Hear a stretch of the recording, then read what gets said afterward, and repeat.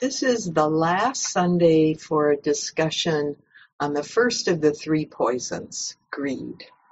As we remember, the three poisons are greed, hatred, and delusion.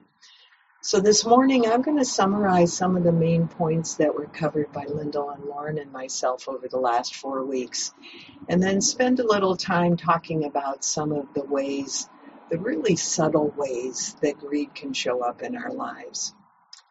I know over the last weeks there have been a few objections to calling greed, hatred, and delusion poisons, but I actually like using such a strong word because practicing with greed is a great way to delve deeply into what's happening in our minds as we go from a seemingly benign thought of like, oh, I like this is pleasant, to becoming obsessive, thoughtless about the impacts on other people, and maybe even moving into areas where we're in conflict with our own ethical beliefs.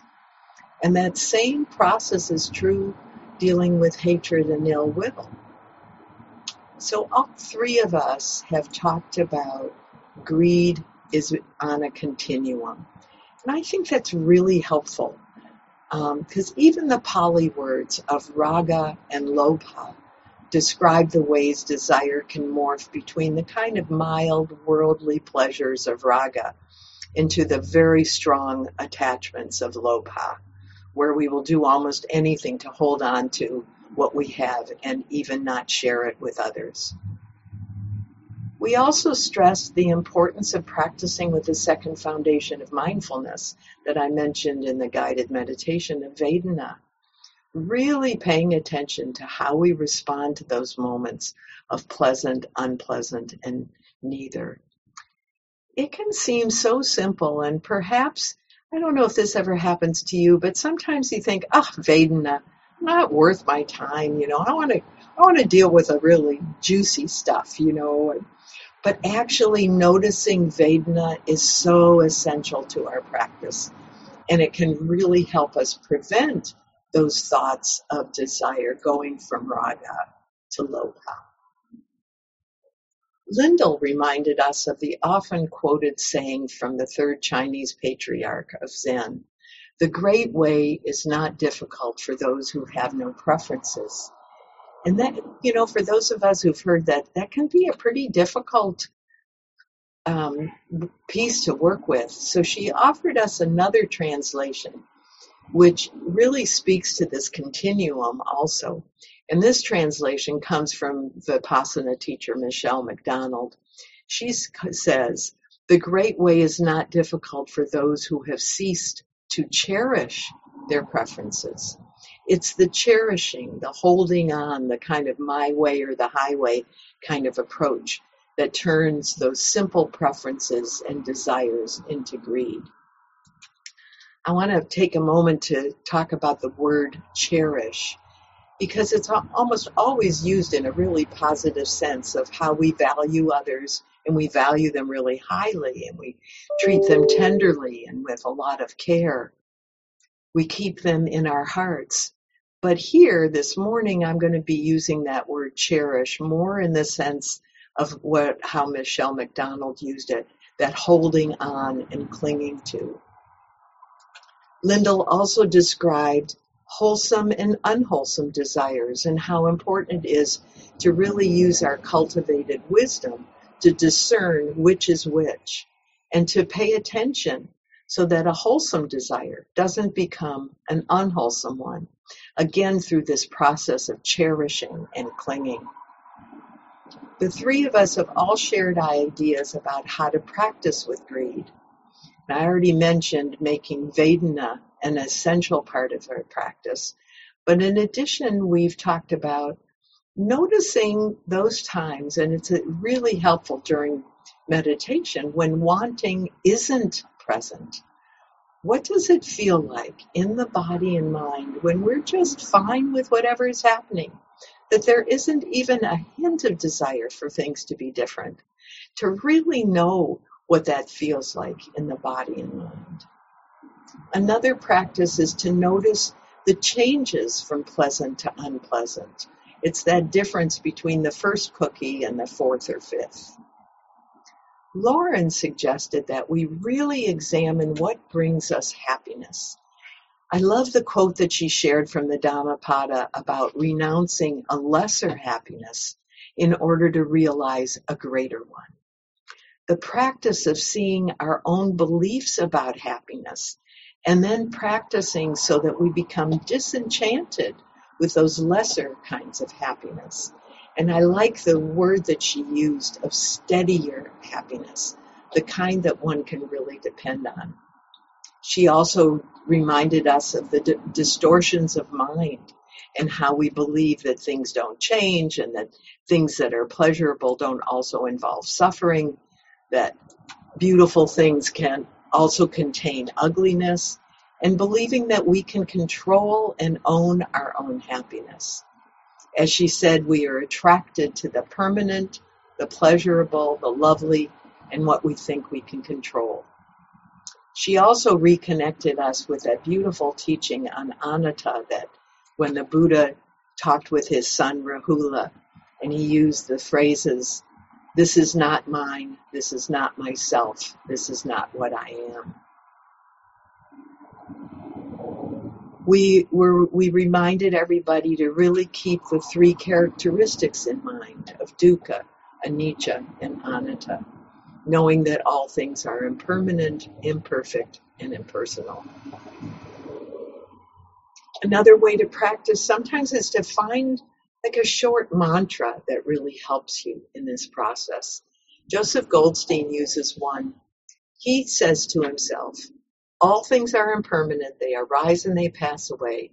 And then he adds, therefore, there is nothing to hold on to. Or perhaps that quote from Lao Tzu, who said, be content with what you have. Rejoice in the way things are. When you realize there is nothing lacking, the whole world belongs to you. And I've shared my mantra many times of trusting in the natural unfolding of life and receive that unfolding with understanding and ease. Both Lauren and Lyndall pointed us to look at what is beneath the greed that shows up, those strong desires, the cherishing, the holding on. Like Lauren was saying last Sunday, often what is below the greed is a desire to massage or cajole or feed the ego self, that small self. So we've talked about a lot of aspects of greed. With the time that I still have, I want to talk about two areas where greed shows up in a really subtle way. The first, and I realize I'm kind of going out on a limb here because I don't know if well, you'll hear what I have to say, and then I welcome feedback when we get back together. So I think greed can show up in the very way we choose to live our daily lives. There's so much in the Dhamma about living a simple life. Living simply can help us better understand some of those underlying beliefs we might be holding on to that encourage more desire and clinging. You know, one of them is many of us have this belief that there's not enough for me, that my world is lacking. But when we actually look at our lives, especially those of us who are so privileged, we have homes and food, community and resources, are those views about enough even based in truth? What does enough mean? And would happiness come our way if that sense of enough were satisfied? It goes back to what Lauren was talking about with lesser happiness and greater happiness. Living simply also asks us to examine another belief. And this one is what I really want to talk about, that we believe that to live fully, we must fill our lives all the time with adventures and new and exciting experiences. We need to go, do, produce, have fun, see everything, do everything.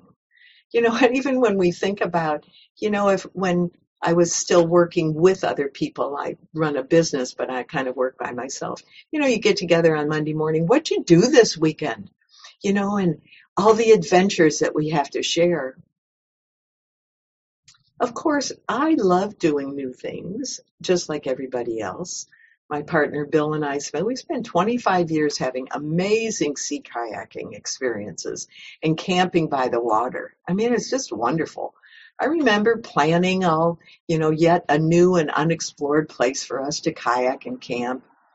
And we learn a lot from travel and opening ourselves up to new ideas. I remember for my 60th birthday, we climbed Machu Picchu, and it was a thrill. And I don't just sit home and practice all the time. None of us are monastics in this gathering this Sunday morning. But I think looking deeply at both our personal beliefs about what makes for a good life and the cultural expectations of what is a good full life, it's really worth spending some time on. Those of us who are gathered here, we've known for a long time that we reject that bumper sticker philosophy that used to be around, that she or he who has the most toys wins.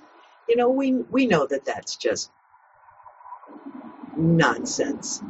But sometimes I think we live our lives with the philosophy that he or she who has the most adventures or experiences wins. What are we winning? Is much of the drive for newer and more exciting activities a basic resistance to what we perceive as maybe dull or boring or repetitious? What if we really cultivated curiosity, like Mary Oliver talks about in her poem?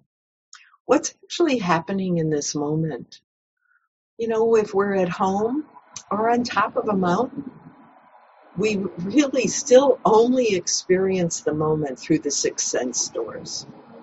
And I know I love to visit my friends in the Methow and breathe the fresh air there, but really it's just another inhale.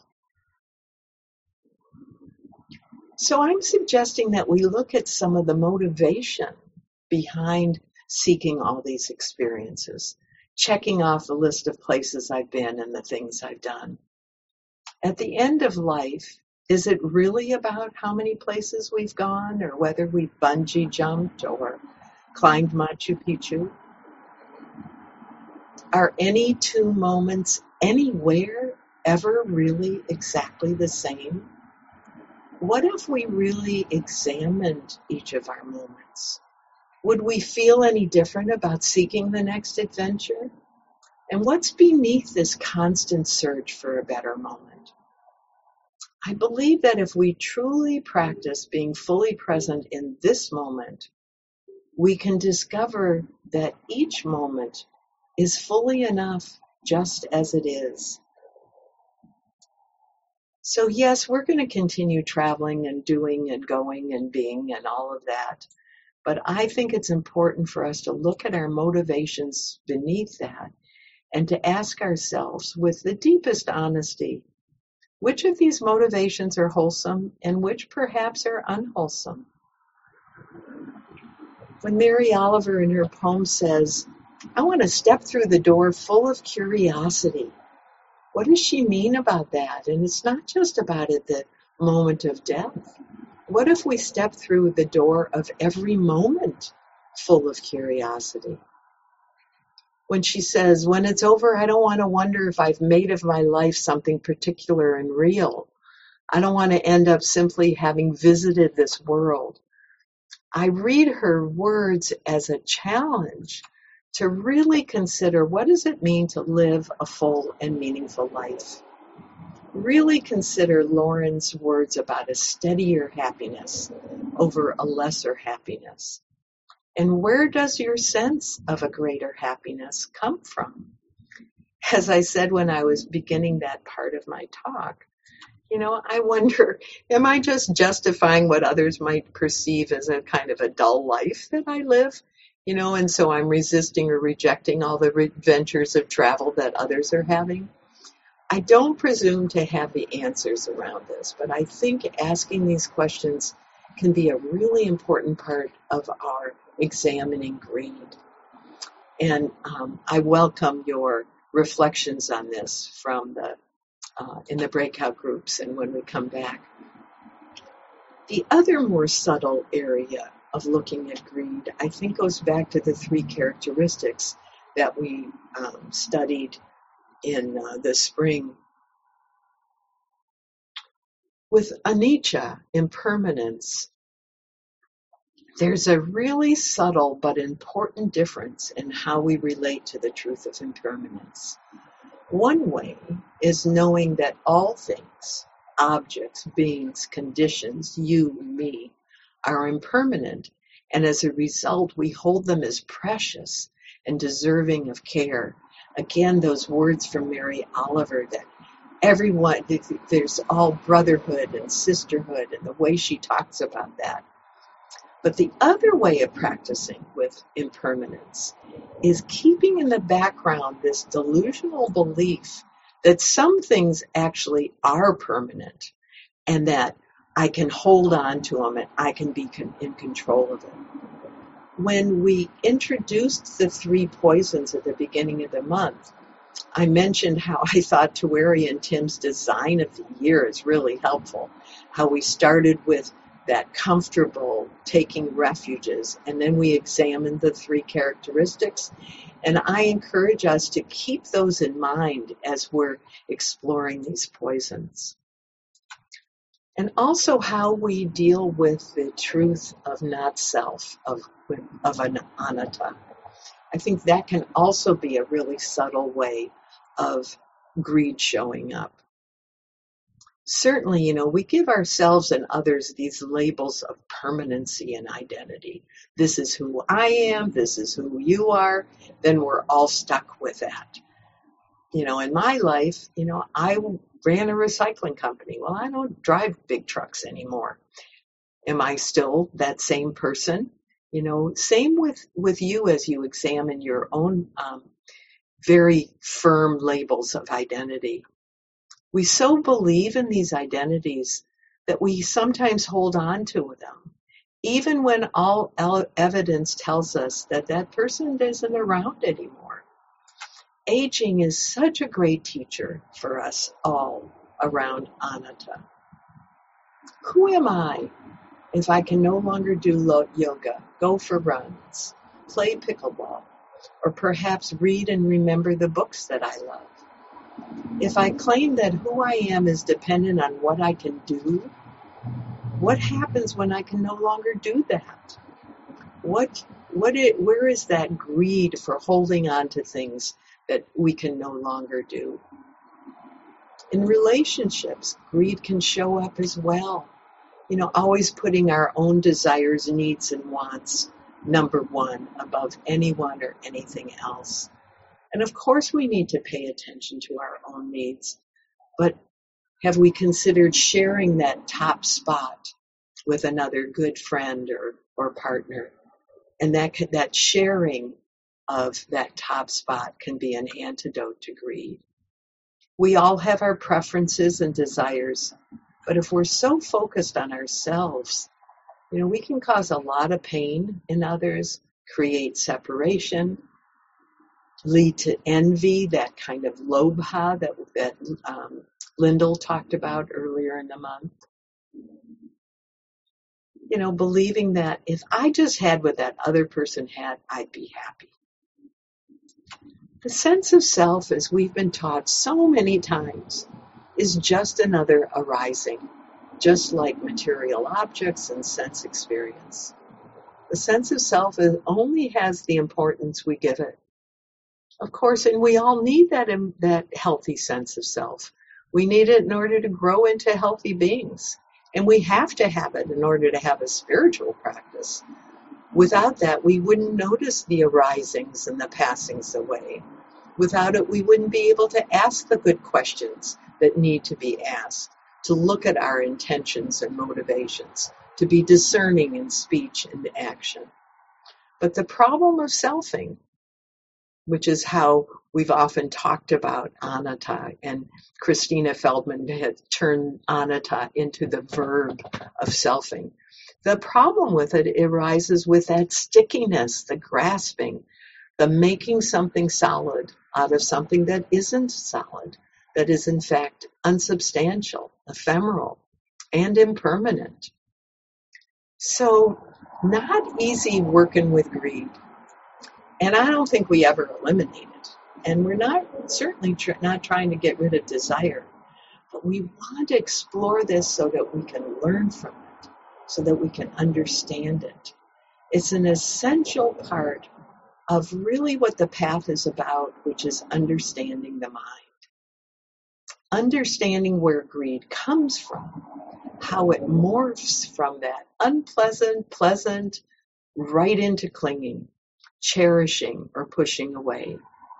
Understanding greed in its subtle and gross forms, it really contributes to a greater understanding of the workings of the mind.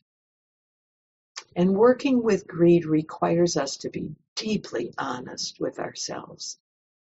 Sayadaw U Pandita said, "Greed, hatred, and delusion are ruthless, without mercy. They just do what they want to do," he says.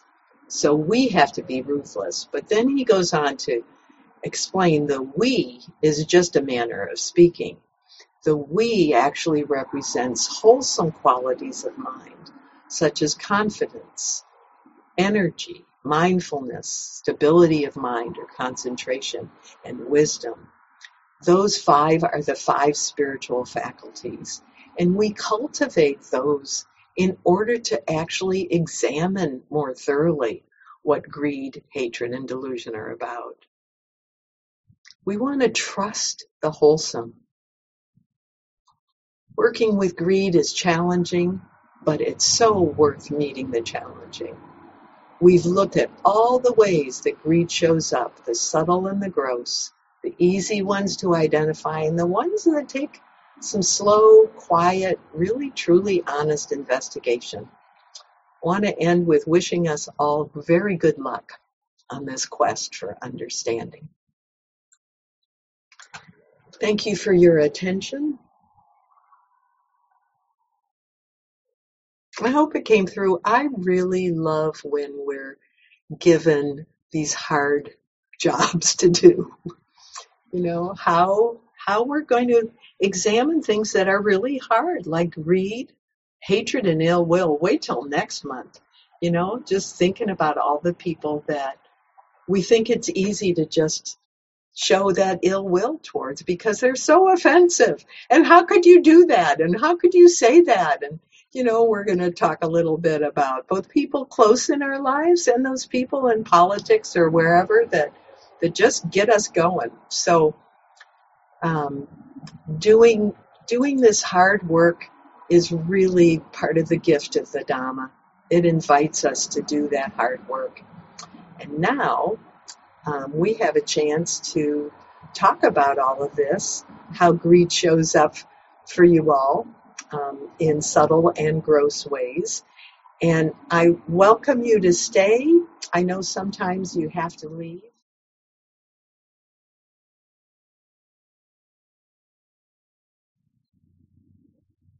Before I open it up to everybody, I just wanted to share that many of us have been attending Clear Mountain Monastery on Saturday mornings, and there was a visiting monk yesterday he lives in Thailand, he's originally from Canada, and he talked about, someone had asked him once, he's been a monk for 17 years, what's the most important quality that you think you need to have?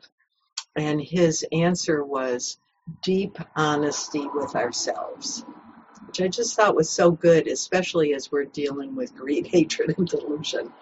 I mean, you know, and he said, you can try to pull the wool over other people, but when it comes down to right here, and I just thought it was really perfect for what we were talking about.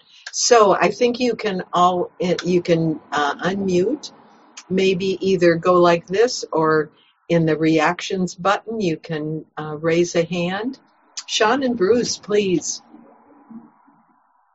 Hi, everybody.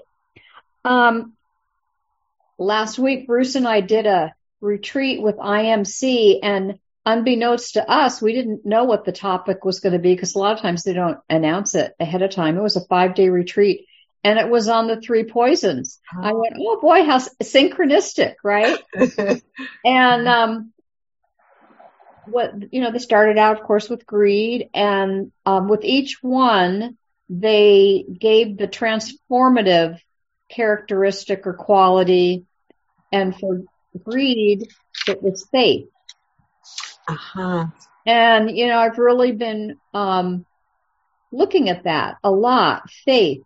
And for personally, for me, if I had faith and trust, a deep trust that I'm going to be okay, then that quells that greed. And when you were talking about the last part of your talk where you were wondering how we were all going to respond, I think you're just so right on. To me, that's the greed for experiences. Mm-hmm. And it comes from my experience, a hole inside of myself that I have not filled. So I'm looking to something outside of me to fill that up. And it can be big or small. And unfortunately, that greed for experiences that seems to be just the big deal these days is polluting our planet. And a lot of those experiences. We live in a retirement community where we're surrounded by greed for experiences. Cruise after cruise after cruise, after activity after activity after activity. It's almost frenetic, but I understand somewhat where that comes from. And it is, but I don't think people think about it that way. They think I just want to have fun, Yeah. So good point, Suze. Oh, you're welcome. And thank you. There's so much wisdom in this group. And, when you said the transformative quality of greed is faith, that's what Sayadaw U Pandita was pointing to with using the 5 spiritual faculties, the first of which is either faith or confidence. And that can really be a fabulous way of dealing with these poisons. Thank you, Sean. Yeah. Yes, Lillian, please.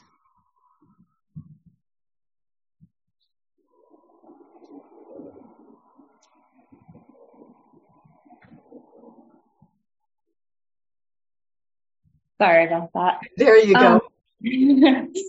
I was noticing for me, a type of greed that comes up is like the greed for other people or beings to act a certain way, the way that I want them to.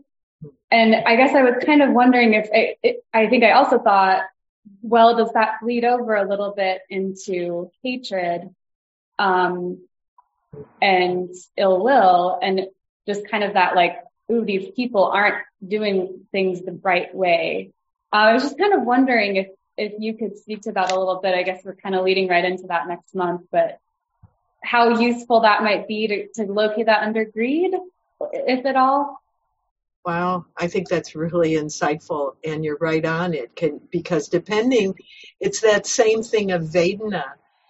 When a person is behaving in a certain way and you find it unpleasant, how that goes from just, oh, I don't like this, oh, Joe's being Joe again, that kind of being with, and how it morphs into a judgment about what kind of human he is, and there's this and that, and what am I going to do about it? And so there's all that proliferation, and then how easily it can go into ill will. And then we identify Joe as not worth our heart space of caring, or however, whatever happens. I think that's really insightful, that just that thing of, I want you to be this way, and in intimate relationships, don't we all know that?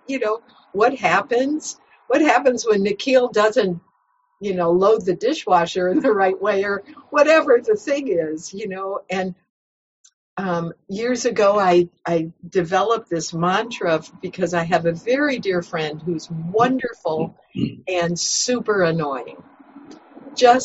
And I developed this mantra, and I'm not going to use her name. I'm just going to call her Suze. Let Suze be Suze.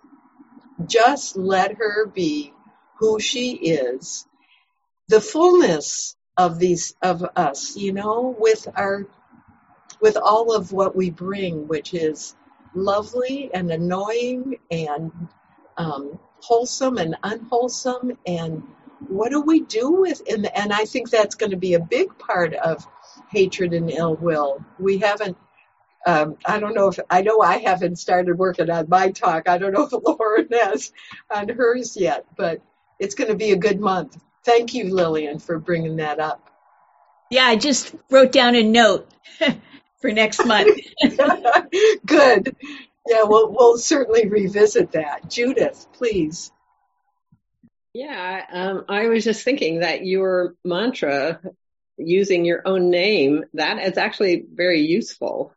I think I might try that. Let Judith be Judith, because that's the one I have the hardest time with, I think. Yeah.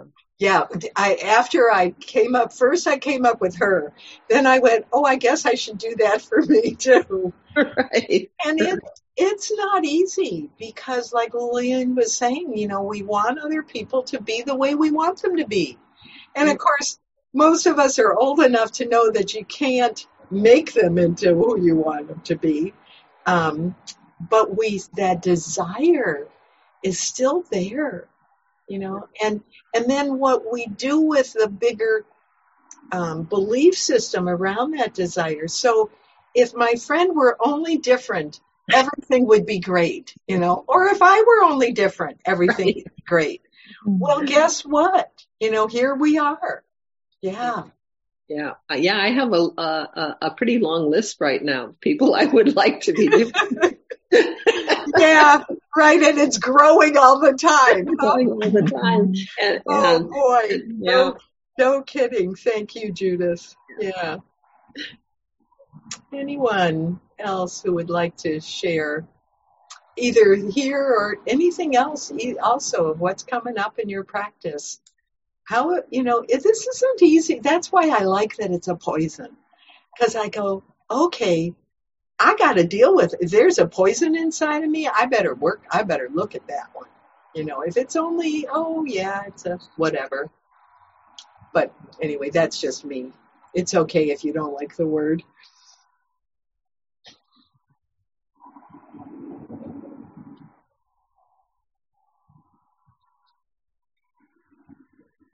I got a bunch of announcements, but we still have a few more minutes. If anyone wants to share. Marianne, I noticed you unmuted. Would you like to say something? Oh. Only if you want to. You don't have to. Well, it's funny. I was thinking about this in terms of greed, because I'm going into brain surgery on Wednesday, and I was thinking, could everyone say meta for me? And that's greed for more meta. Well, but I think that's a wholesome desire. Oh, thank you. May we just take a moment and send you our best wishes for ease and healing, and we send those to your surgeon. May your surgeon be just on the top of her or his game that day. May things go well. May you find ease and peace and confidence.